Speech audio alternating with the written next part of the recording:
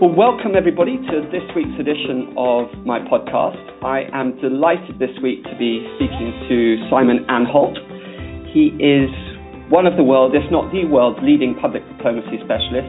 But more than that, he's a very curious thinker and has a really admirable quality of simplifying very complex challenges into pretty simple equations.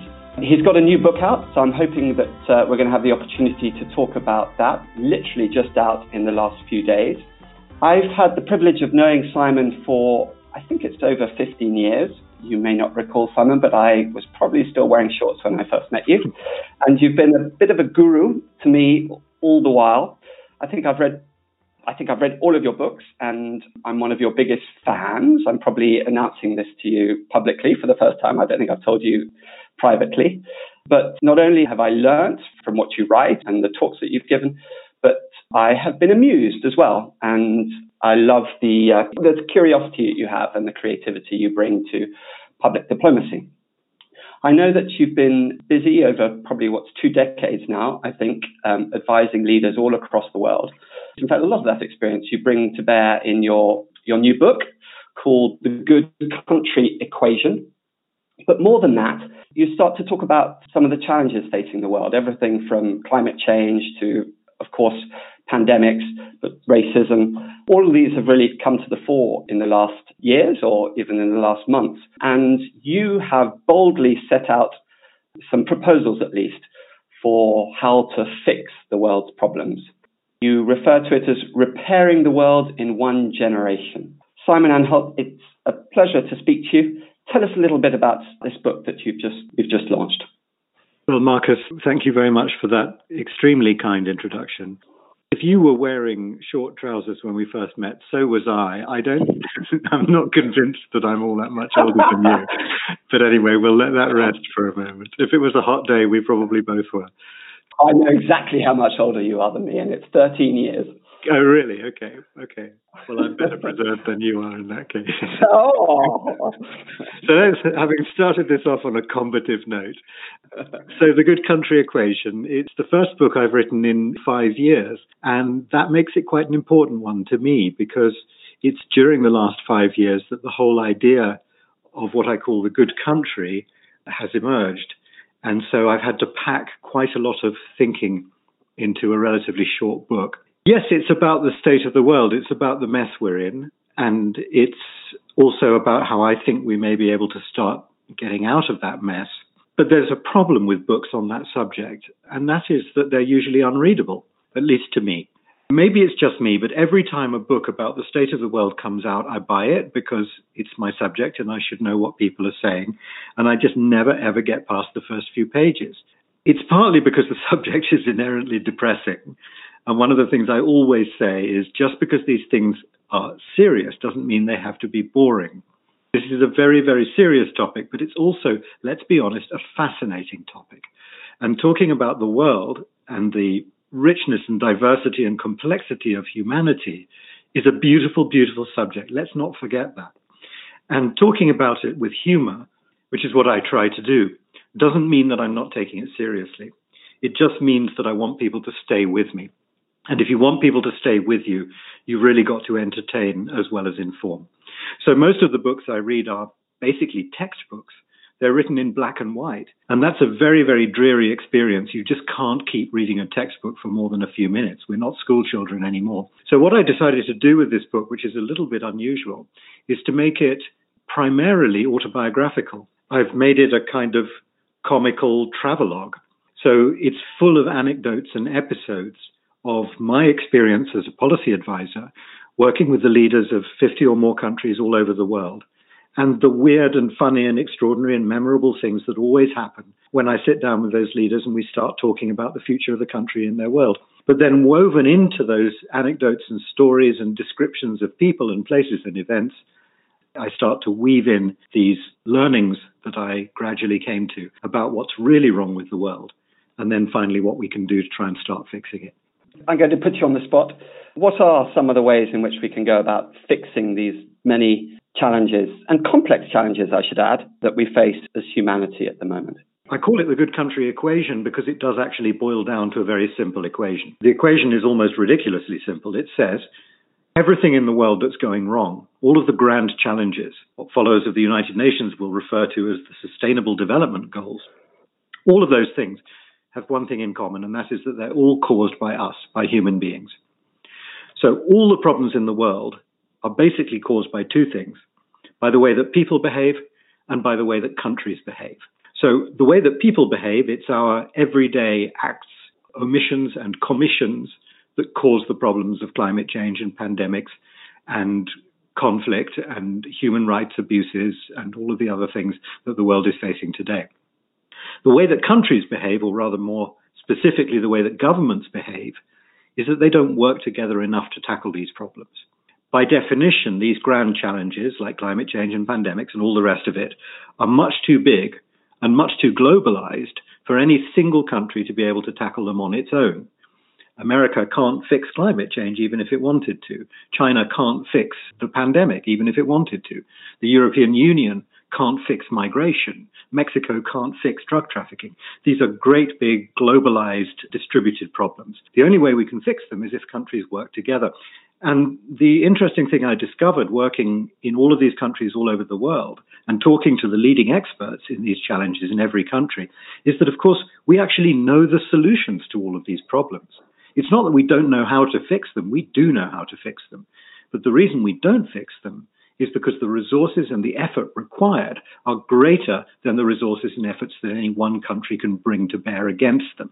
And we just don't cooperate and collaborate consistently enough, or thoroughly enough, or energetically enough to be able to make real progress against most of them. So, two things wrong with the world. One is the behavior of people. The other is the behavior of countries, a fundamental tendency to compete instead of collaborating. Those are the things we need to fix. So what the book tells is a story of how countries, governments, might be encouraged to collaborate an awful lot more and compete just a tiny bit less, because, as I argue in the book, there are very real, very immediate economic benefits in doing so, if you do it in the right way.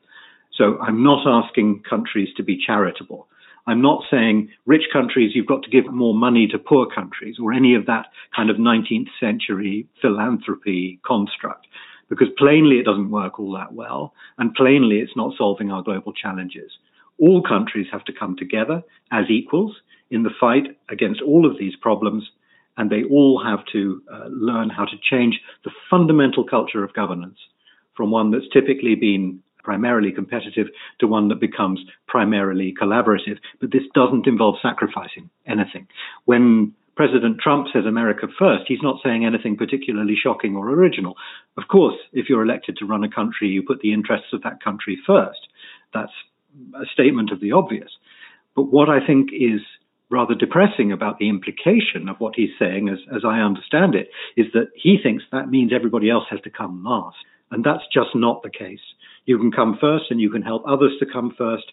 And you can, the gold standard of good governance in the 21st century is harmonizing your domestic and your international issues. So you do the right thing for your own people and your own territory, and at the same time, you do the right thing for the people of other countries and the rest of the planet. It's perfectly possible, and in fact, it makes better policy if you do it. Enlightened self-interest. Two things surface from what you just said. The first is values, the values we hold as individuals and citizens.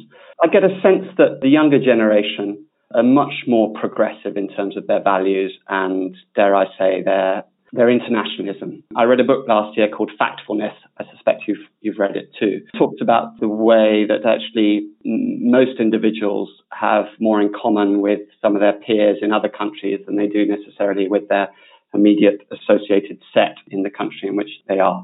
I haven't described that very well, but certainly looking at my kids, they seem to have, frankly, better values than our generation. The second is on multilateralism, and I'd be interested to get your views. My sense is that we have pulled away from multilateralism with the election of nationalist leaders all over the world and nationalist movements. And if your provocation or your proposal is that we need to encourage more multilateralism, more cooperation, what is your prognosis in terms of how quickly you think we will come to that realization and whether we will start to address what I see as, frankly, flaws in our international governance structure that's required to be addressed before we can get that level of cooperation. We certainly agree that the multilateral system and the way that globalization has been managed or mismanaged up until now is seriously flawed. The argument of my book is absolutely not, let's go back to a more globalized world. Let's try to somehow abolish the nationalist instinct, because clearly the thing has been mishandled. Globalization, I don't think ultimately is a choice. I think it's an instinct of human nature. I think ever since the first human beings walked out of Africa 60 or 70,000 years ago and stopped being a single tribe facing a single set of problems, the driving human instinct has been the instinct to get us back together again and be once again a single tribe facing a single set of challenges. And we've done that. And we're now at a point in history where we really have achieved, if you like, that reunification of the human species. And it doesn't look great. Because we've allowed too many parts, too many components of that globalization urge to spiral out of control, to be controlled by the wrong interests. Too many politicians are in the hands of corporate interests. We just didn't plan or manage it well enough. And so I think we are talking about some kind of a reset, but I don't happen to believe that trying to reverse or stop globalization is desirable or necessary or even possible. I think we're just too interconnected, and the value of the interconnections is too great. And to try to unpick it all, to reverse globalization, would result in such catastrophic losses of quality of life amongst so many people that it just wouldn't be acceptable. I think the problem is that the thing has allowed itself to get a bad name, and it's deserved a bad name through being badly organized. So we certainly do need to manage things differently in the future. You asked about my prognosis. I think this is possible.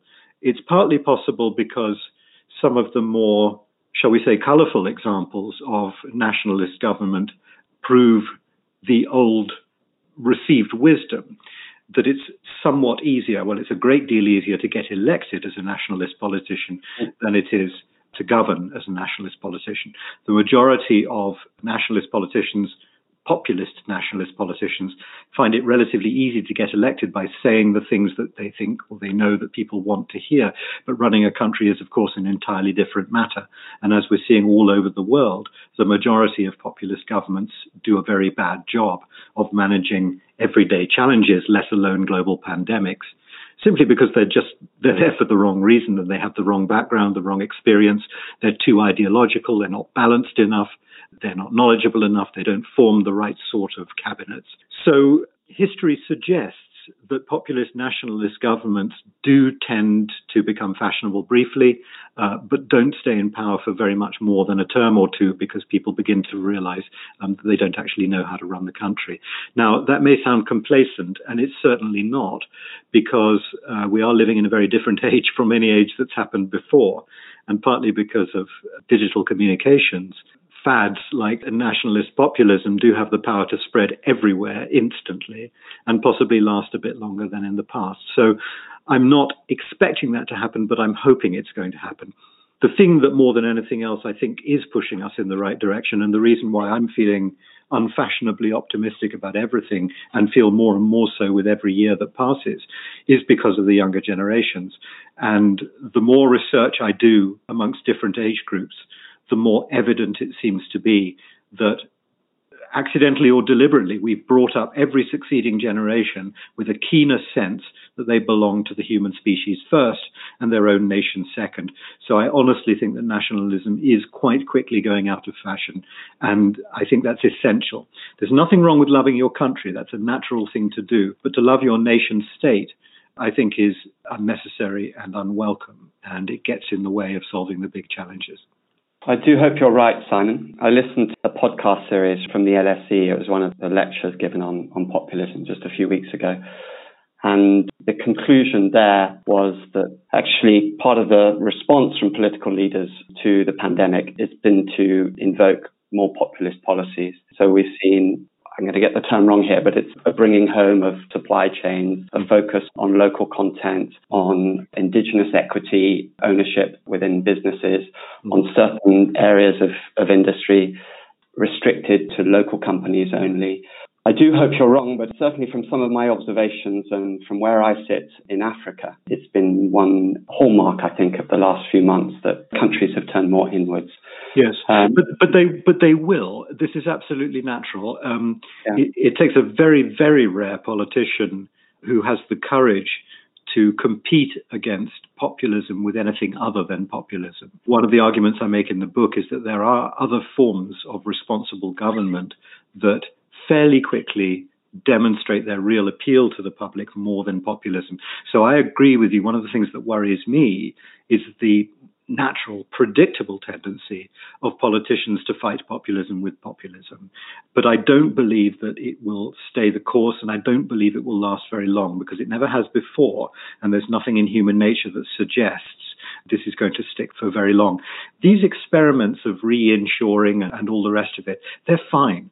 So I'd be the last person to suggest that if populations genuinely want to try these different approaches, these more insular, more inward-looking approaches to managing their economies, managing their societies, to try to prevent people from trying that, if that's what they want, would not only not be very democratic, it also wouldn't be very effective, because if you can't try something that you want, you'll be forever wanting it and you'll be forever curious.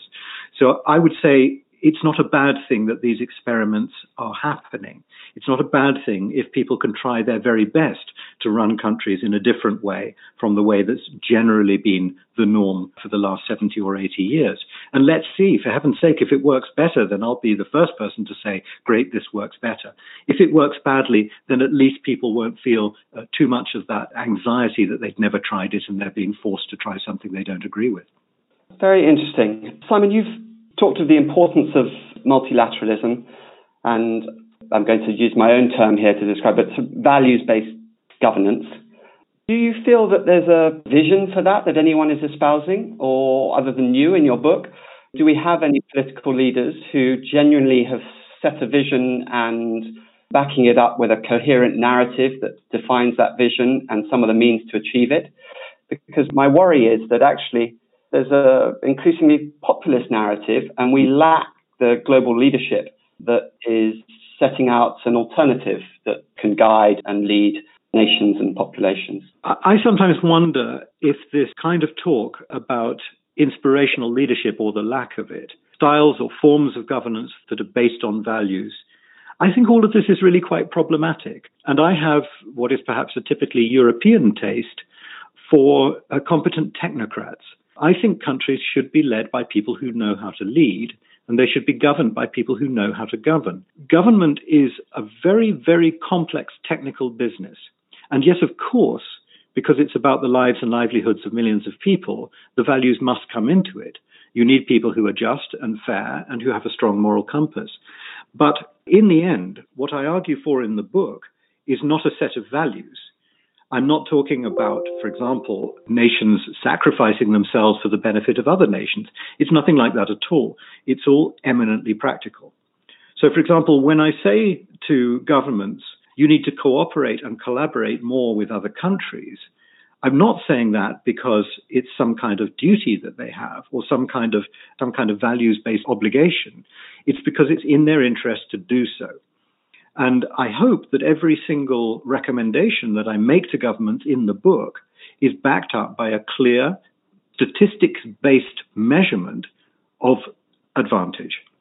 So, for example, one of the central arguments in the book is that countries, if they want to progress economically, if they want to earn money, if they want to earn foreign revenues, particularly from tourism and foreign investment, and cultural exchanges and major events and exports and all the rest of it, they need a good image. And this idea of national image being a fundamental driver of trade is returning right back to the beginning of my career, when I became very, very interested in the images of countries and started measuring them and measuring their impacts. Now, one of the things that I've discovered, and this is the central argument of the book, is that if a country wants to earn more foreign revenues, it needs a good image. But the only way it can get a good image is by behaving in a principled and collaborative way in the international community. The research shows this. People don't admire countries that are beautiful or successful or technologically advanced or strong. They admire countries that are good.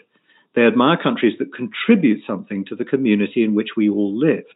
So I, as a typical citizen, the countries that I like, aside from my own country, are the ones that I think are working towards a better world for me and my children, the ones who are doing something about climate change or migration or poverty or conflict or inequality. And that dynamic is critically important because it means very simply that if a country wants to do well, it has to do good. It has to be a principled player in the international community. So when I go to governments and say to them, look, you need to collaborate more, don't be a populist. If you're going to be a populist, be a human populist. Don't be a nationalist, be a co-nationalist, be a collectivist, because that will benefit you more economically in the immediate term. This isn't even a long-term argument. This isn't even saying it'll harm you in the short term to be more collaborative, but it'll benefit you in the long term. No, it will benefit you immediately. And that's one of the things that I prove in the book.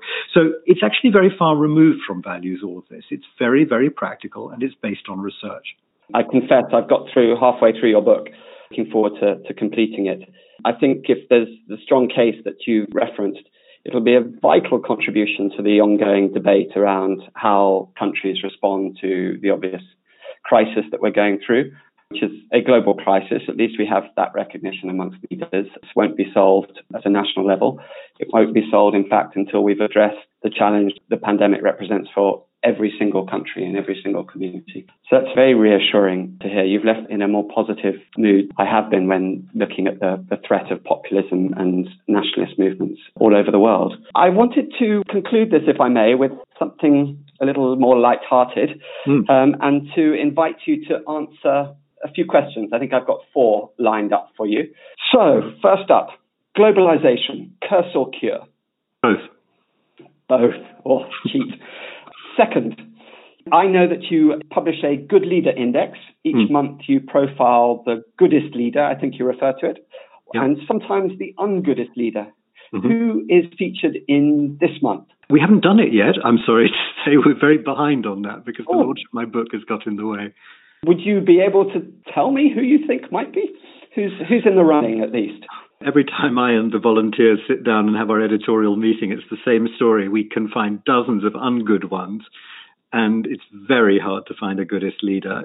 We don't have a great crop of leaders around at the moment. And, you know, after you've discussed Jacinda Ardern for the 4th time, you begin to think, you know, this is not a great time for political leadership. I really do think we need to find our politicians in a different way in the future and from. I empathize with you. I think I agree. Mo Ibrahim, who runs that Africa Governance Index, I know it's been a few years, I think, since he made his award for goodest leader. So perhaps instructive of the quality of leadership all over the world at present. 3, a question I think you'll struggle to answer, but I'm going to ask you nonetheless. The most inspiring leader that you've encountered?